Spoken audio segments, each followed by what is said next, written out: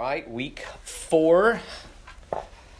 I think this has been communicated multiple times. If you would fill out this and you can give it back to us, I'm just thinking next week. I mean, it doesn't. You can fill it out at home.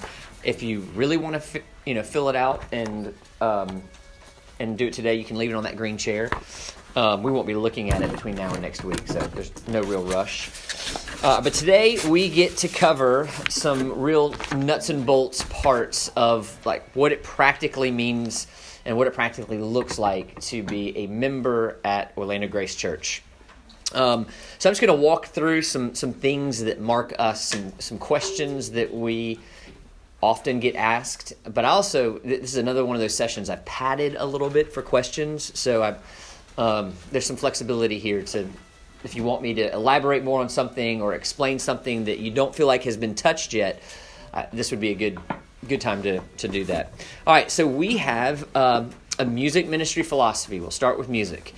We have 5 marks that we try to hit in our music. The first mark is that it would be congregational. I always say the main instrument that we're trying to play on a Sunday morning are the people. And I know I'm being recorded. Let me say this in a careful way. I have some people close to me from a very good church in town who has a different philosophy of music, and theirs is that the noise would drown out however loud you could sing, and they would say that encourages singing. And so I'm not, I get that philosophy. That's just not our philosophy. We want, when we sing, to somehow mirror what's going to happen in heaven, that there will be this resounding voices praising God.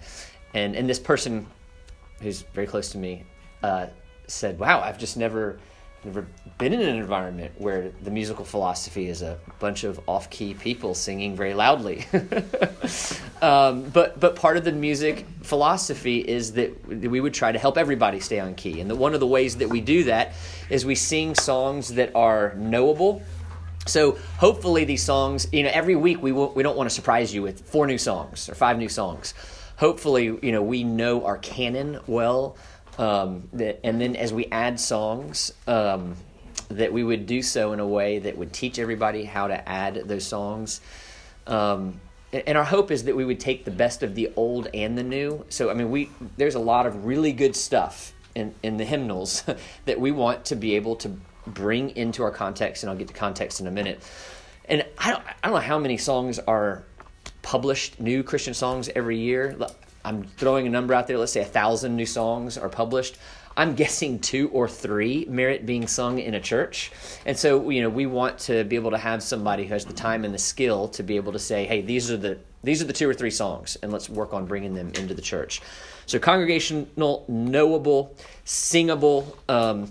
There are some really good, there's some overlap between singable and congregational, but there's some really good songs that you'll hear on the radio that just we can't sing. we can't all do that. Mike and I know a guy, actually the musician from the church I came from, he's insanely gifted, and he puts out these albums that are just phenomenal, but we could never sing them in church because nobody can match the notes that he can hit. And so he has certain songs that he can sing, and then he writes other songs for the congregation to sing. Obviously, we want them to be true. We want our words to be faithful to the teaching of the Bible. It is funny, I've noticed over the years, sometimes certain words will just be misprinted. And I remember very clearly, it was thank you, God, for our sin. It was something really bad like that. And it was just a misprint in the words, but the whole college crew was singing something like, thank you, God, for our sin. So we really care that what we sing is true. And then contextual. And this is one of those words I really want to camp out on and define, because people hear contextualized ministry, contextualized music, and we hear very different things. Does that make sense? Sorry, I know there's a question with the paper. Yeah, there's just 2 the same. Okay, great. It's fine. We've done it. It's just an expedite. I did it to expedite. So great. So if you've done it once, it's fine. Yeah. It's a confusing process. So contextualized music, contextualized ministry. What does this mean? If you go on my blog, I've got a longer thing on this, but I would think about it in terms of a continuum. So the context that we live in is obviously Orlando, 2019, and we want to be appropriately contextualized in the way that we do things. We're not doing things in a vacuum with no regard for our context. At a very basic level, when I moved to Italy, we learned Italian. So that's contextualizing our ministry because they hear things in Italian. That's obviously a very easy one to go after. But context probably doesn't affect any area of the church more than music. And so you think about an under-contextualized music would be something that is so distant from the culture, it would be shocking to walk into. So if we were to be singing old Latin, Latin hymns from the Middle Ages, like that would be so far from our context. That would be the extreme of under-contextualized. And I would go so far, I don't think there's anything wrong with organs and things. I actually really like organs in some contexts, but that increasingly would be the under-contextualized side. Or somebody, we were saying only hymns, nothing new can come into the doors, only what's in the hymnal. That would be on the under-contextualized side. And when you're on the under-contextualized side, I would say it's very faithful. Very faithful. Good doctrine, good singing. But what will likely happen when you get on either end of the spectrum, you suffer in terms of fruit. So on the under-contextualized side, you don't suffer in terms of quality of fruit. The quality is very good, but you suffer in terms of quantity because you're limiting how many people can have access to that music, and that's the reality we live in. So on the over-contextualized side, we don't want to just do whatever's popular, whatever's on the radio. We don't want to go to an Imagine Dragons concert and be like, whatever they do there, that's what we're going to do here. Lasers and smoke, and so we're trying to figure out where is our niche in what we call appropriately contextualized music. If I hit pause and then hit play again, will that seamlessly? Okay. Sorry, online. It says new recording too. You might have to edit. Sorry. Okay. So, any questions on music at all? Does that make sense? Okay. Expository preaching. This is a term I know some of you are very familiar with. Some of you might not be familiar with it. I'm going to make a comment this morning. Our philosophy of preaching has been tested in the past 2 weeks because our philosophy is that we would just expose people to the Bible.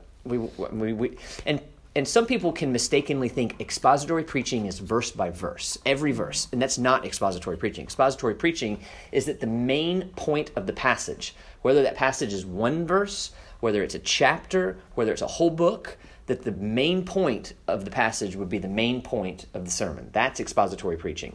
And so some people take smaller sections, some people take larger sections. There's a guy named Mark Dever, he literally wrote the book on expository preaching, and he preached 66 sermons, one on each book of the Bible. And he was able to model expository preaching on entire books in one sermon.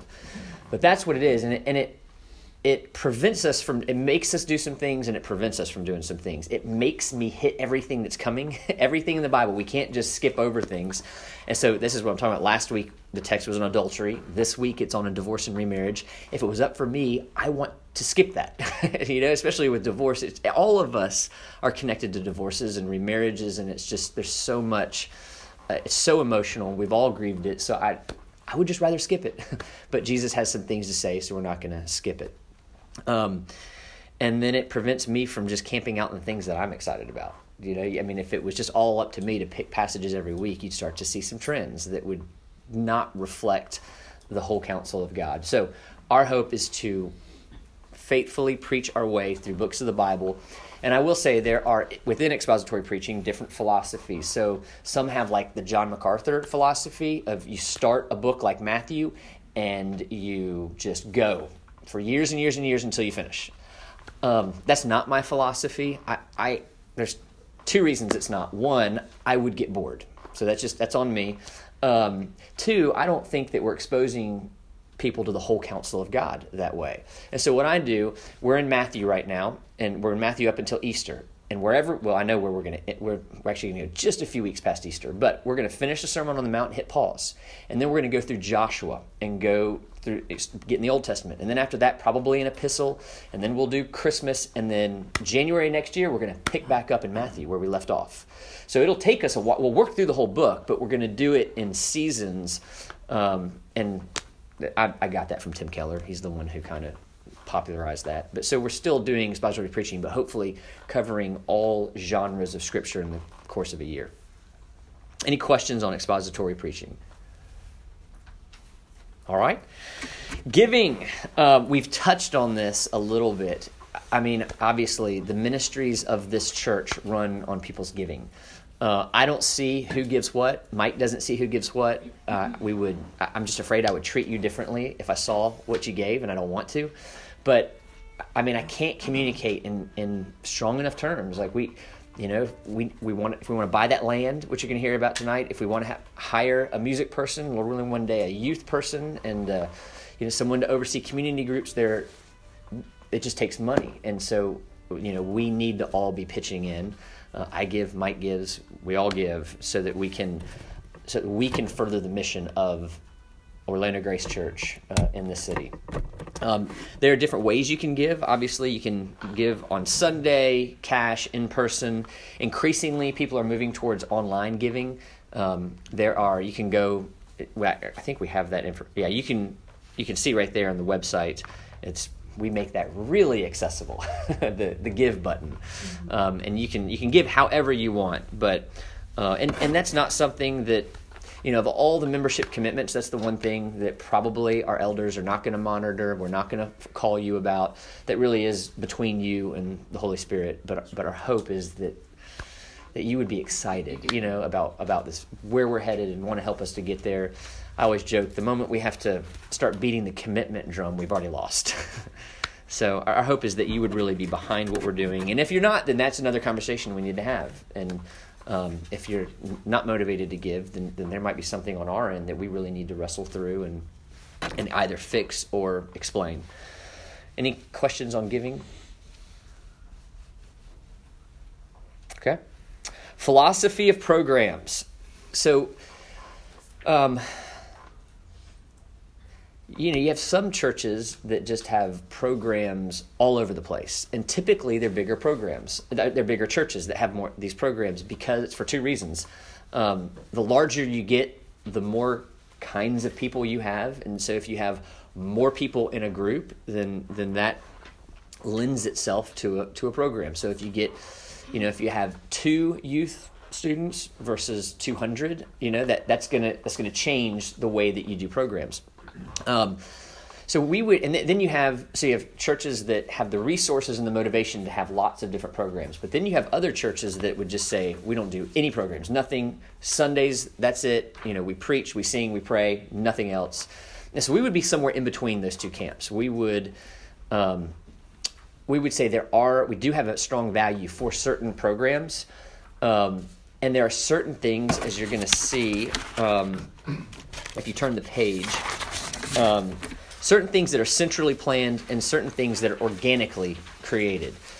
So we have, and so the centrally planned things are the programs that fall on the shoulders of the staff. Now, obviously, we're limited, and we're always, there's always some limitation by amount of money, number of staff, things like that. And so we have decided that the children's ministry, that's going to be one of the things that we centrally program.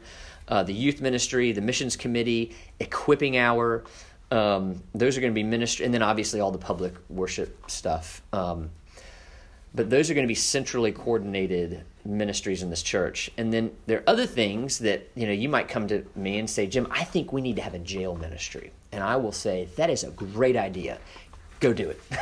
I think and so we want to equip the saints for the work of the ministry. That's our call. So with a lot of this stuff, if your heart bleeds for youth ministry, then we're going to plug you into this thing. But if it's not one of these 4 or 5 things, we're going to say, I think you should do that. That really could be the call of God on your heart. Is there anything we can do to come alongside you in this, to pray for you, announce it, maybe find other people with this with this passion. So right now, these would be things like women's ministry, men's ministry, the Precepts Bible study. These are people who had a heart to see something happen, and we're fanning that flame. So they're led by people who are not paid by Orlando Grace Church. So, the reality is the larger a church grows, the more programs it develops. But however, whatever size our church is, our hope is to stay in that middle sweet spot of not being overly programmed and not being so under-programmed that we're not providing things that would be really a great resource. I remember when my kids were young, I was talking to an older, wiser RUF guy. That's the PCA college ministry.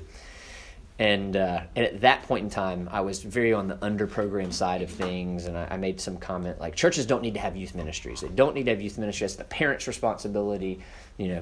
Churches don't need to be outsourcing parents' duties. And he looked at me and he said, I used to have your same view until I had high schoolers. and his point was, listen, the parents are still in charge. The parents are still responsible.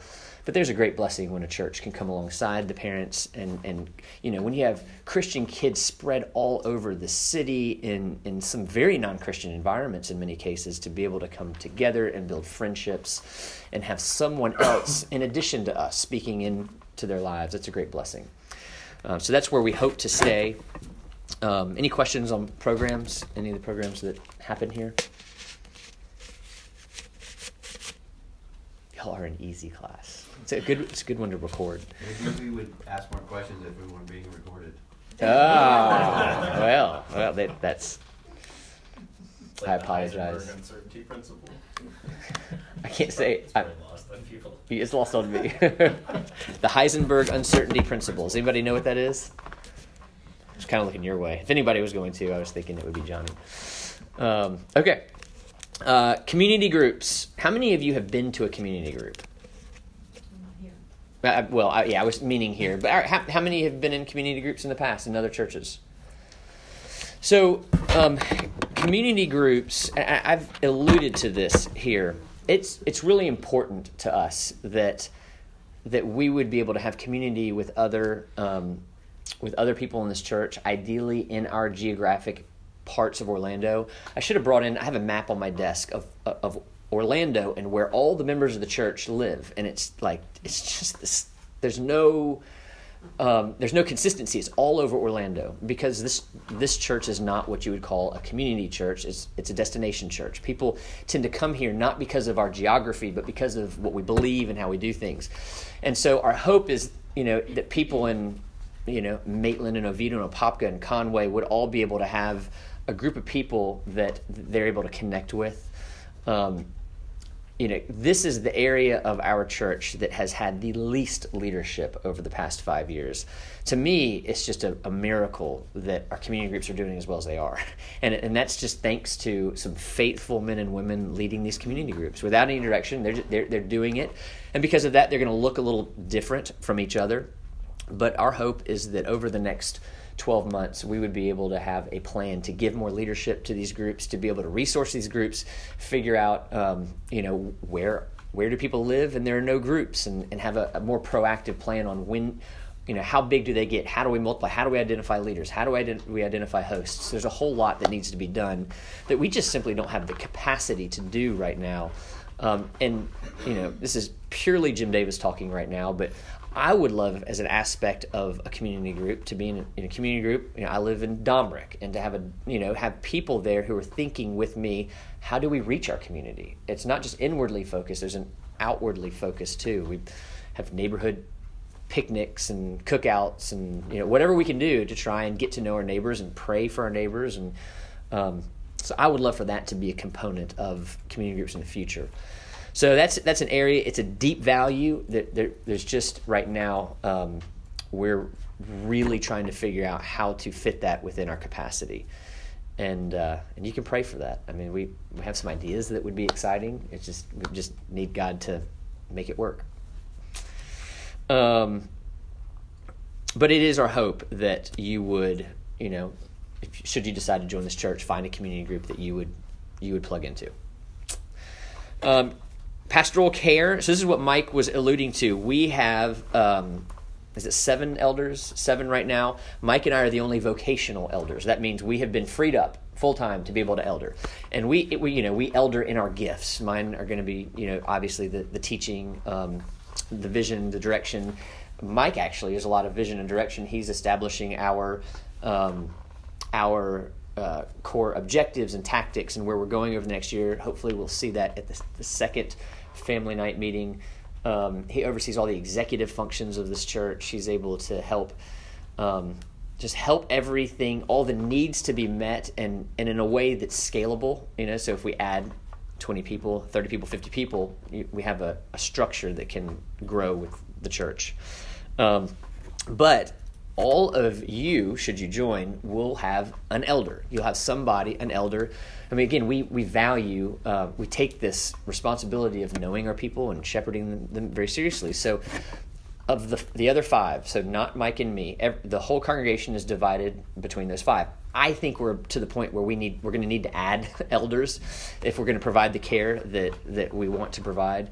But you'll be assigned an elder. And if your elder, say, is Chuck or Dan, they're gonna introduce themselves, ideally have a coffee with you or something so they know you. And if you have anything that you need, prayer, crisis, whatever, ideally that elder would be really accessible to you. Now let me say, that doesn't mean I'm not accessible. Obviously, especially in crises, I want to be there. I want you to call me.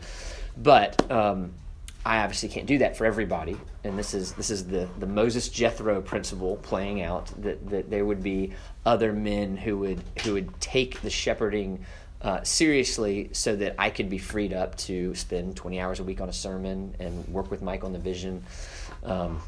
So that's that. The other elders are, and you may not know these names. You've seen Chuck and Dan in here. Ted Herbach. You see the rest of these guys up on stage often. Will Powell and Kurt Bowerman. Those are the other 5. And Lord willing, we're entering into a season where we're going to be adding some elders. Any questions thus far? And we can edit them out if we need to. Jim, I don't know if at some point you'll go through it, but Mike had alluded to women don't get ordained. Could you It's a good question. explain what's the role of the woman? Or So we have we want to have a very high view of women, and the view is that a woman can do anything an unordained man can, which is a lot. I mean, whatever an unordained man can do, a woman can do. It seems pretty clear. I mean, Paul has rooted in creation that the authority of the church would rest with these elders, which are men.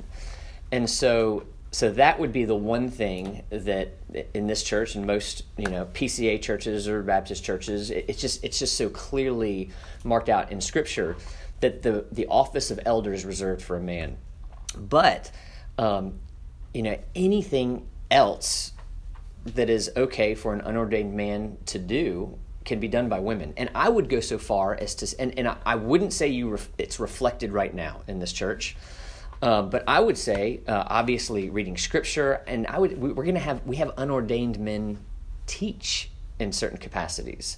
And so I don't see, and you'll see some really notable examples of this, like Elizabeth Elliot or Beth Moore, Paige Benton Brown. These are really well-respected female teachers in the broadly reformed world. And they will go and they'll teach on a Sunday and they'll say, I'm here under the authority of the elders. And so really it's not even the teaching thing, it's the authority of the church. And so women come into certain churches and teach under the authority of the elders. That's never happened here, but that is my view. And we as elders are constantly fleshing out how this plays out here. And my hope is that we have, people would walk in here and feel like there's a very high view of women and very high. We want to fan these gifts. We want to fan the flames. We have probably, I would go so far as to say maybe the best Bible teacher in this church is a woman, Kelly Simpson. And there are others that are with her, but she astounds me in her ability to teach the Bible. So we want to fan that flame. But as for the actual office of elder, it seems clear in Scripture that's reserved for a male. and so we just try to operate within the bounds that we see Scripture giving us. But in the church that I come from, if you want to know more about my thoughts, I have a sermon from last summer at Grace Bible Church, and I would make the case that deacons could be women, and right now that's not what OGC does, but I'll say very briefly, there's nothing about the nature of a deacon that a woman shouldn't do. I mean, it's a servant role. And actually, if you look in your English Bibles and it says under the qualifications of an elder and then qualifications of a deacon and their wives, and it has these qualifications for the wives of a deacon. So first I'm like, wait, why does a deacon have to have his wife have these certain, fit these certain things, but not an elder? So right off the bat, it's kind of weird. But if you look in the Greek, the word wives is nowhere in there. The word is just women. And so the translators have to figure out, well, what do we do with this word women? Is it a deaconess, which is a word that evolved later? They didn't have at that point when Paul was writing this. And I would say, yeah, it was a woman in this capacity. Likewise, a woman in this capacity needs to ... And so I come from a context that has women deacons. Again, that's not what OGC has historically done, but they're fine. They know that's my view. In my vetting process, I made that very clear. I'm not going to, I'm one of the elders, and this is the view I will bring to the table. And as a group, we will constantly decide how that plays out here. Does that, and I know that in this culture, just saying an elder can only be a man sounds so sexist and misogynistic, and it seems to me the heart is just that there's such a burden of response. Eldering is it's just a hard thing, and God has said that this shepherding burden lies with men. And hopefully, as we try to shepherd people, we're constantly bringing women into the equation to give us help to speak into it. I don't think that a bunch of men in a silo are going to make the best decisions for the church. So I'm opening up a lot of doors here, and I know it, whatever side you're on. But I want to be. I want this church to be a champion of lifting women up, of having a higher view of women than the surrounding culture. Does that answer your question? Satisfactorily?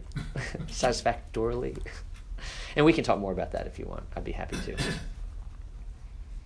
Yes. A quick question. Yes. Just forgive my ignorance, but does that mean that the office of deacon is kind of combined with the role of the elder here? Great question. No, they are different offices. So elders are here to shepherd the flock, to bear the shepherding burden, the responsibility of the authority in the church. Although the congregation elects the elders, so the ultimate authority actually is you, because you pick the elders. Deacons, and you see this kind of the evolution of this you could go back to, again, Moses and Jethro, but Acts 6, there's a specific issue in the church unfolding with these widows, and the elders, it's causing them to not be able to shepherd the flock as well. They're having to take away from their teaching and their prayer. So men in that case, were full of the Holy Spirit, raised up to take that specific service burden off of the elders. So the deacons exist to try and free us up to do what we're called to do. So the deacons here will,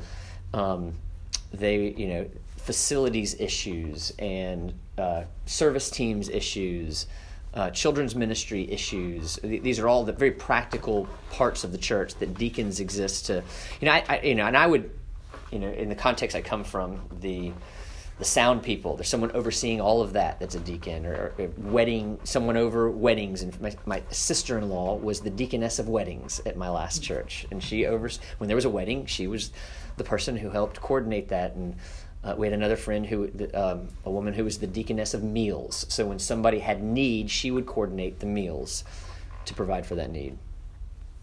Does that answer your question? Other questions? All right. And Involvement.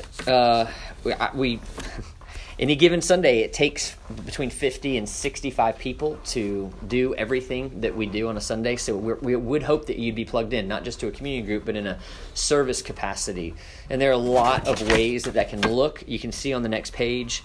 And you're going to hear from these people in week, is it 6? Yeah, this time. Yeah, week 6 this time. You're going to hear from Amanda in the nursery. You're hearing about music, Grace Kids, Sunday morning service, how to get people connected who are new, hospitality, audiovisual, missions, precepts, anchored youth. These are some of the ways that you can plug in.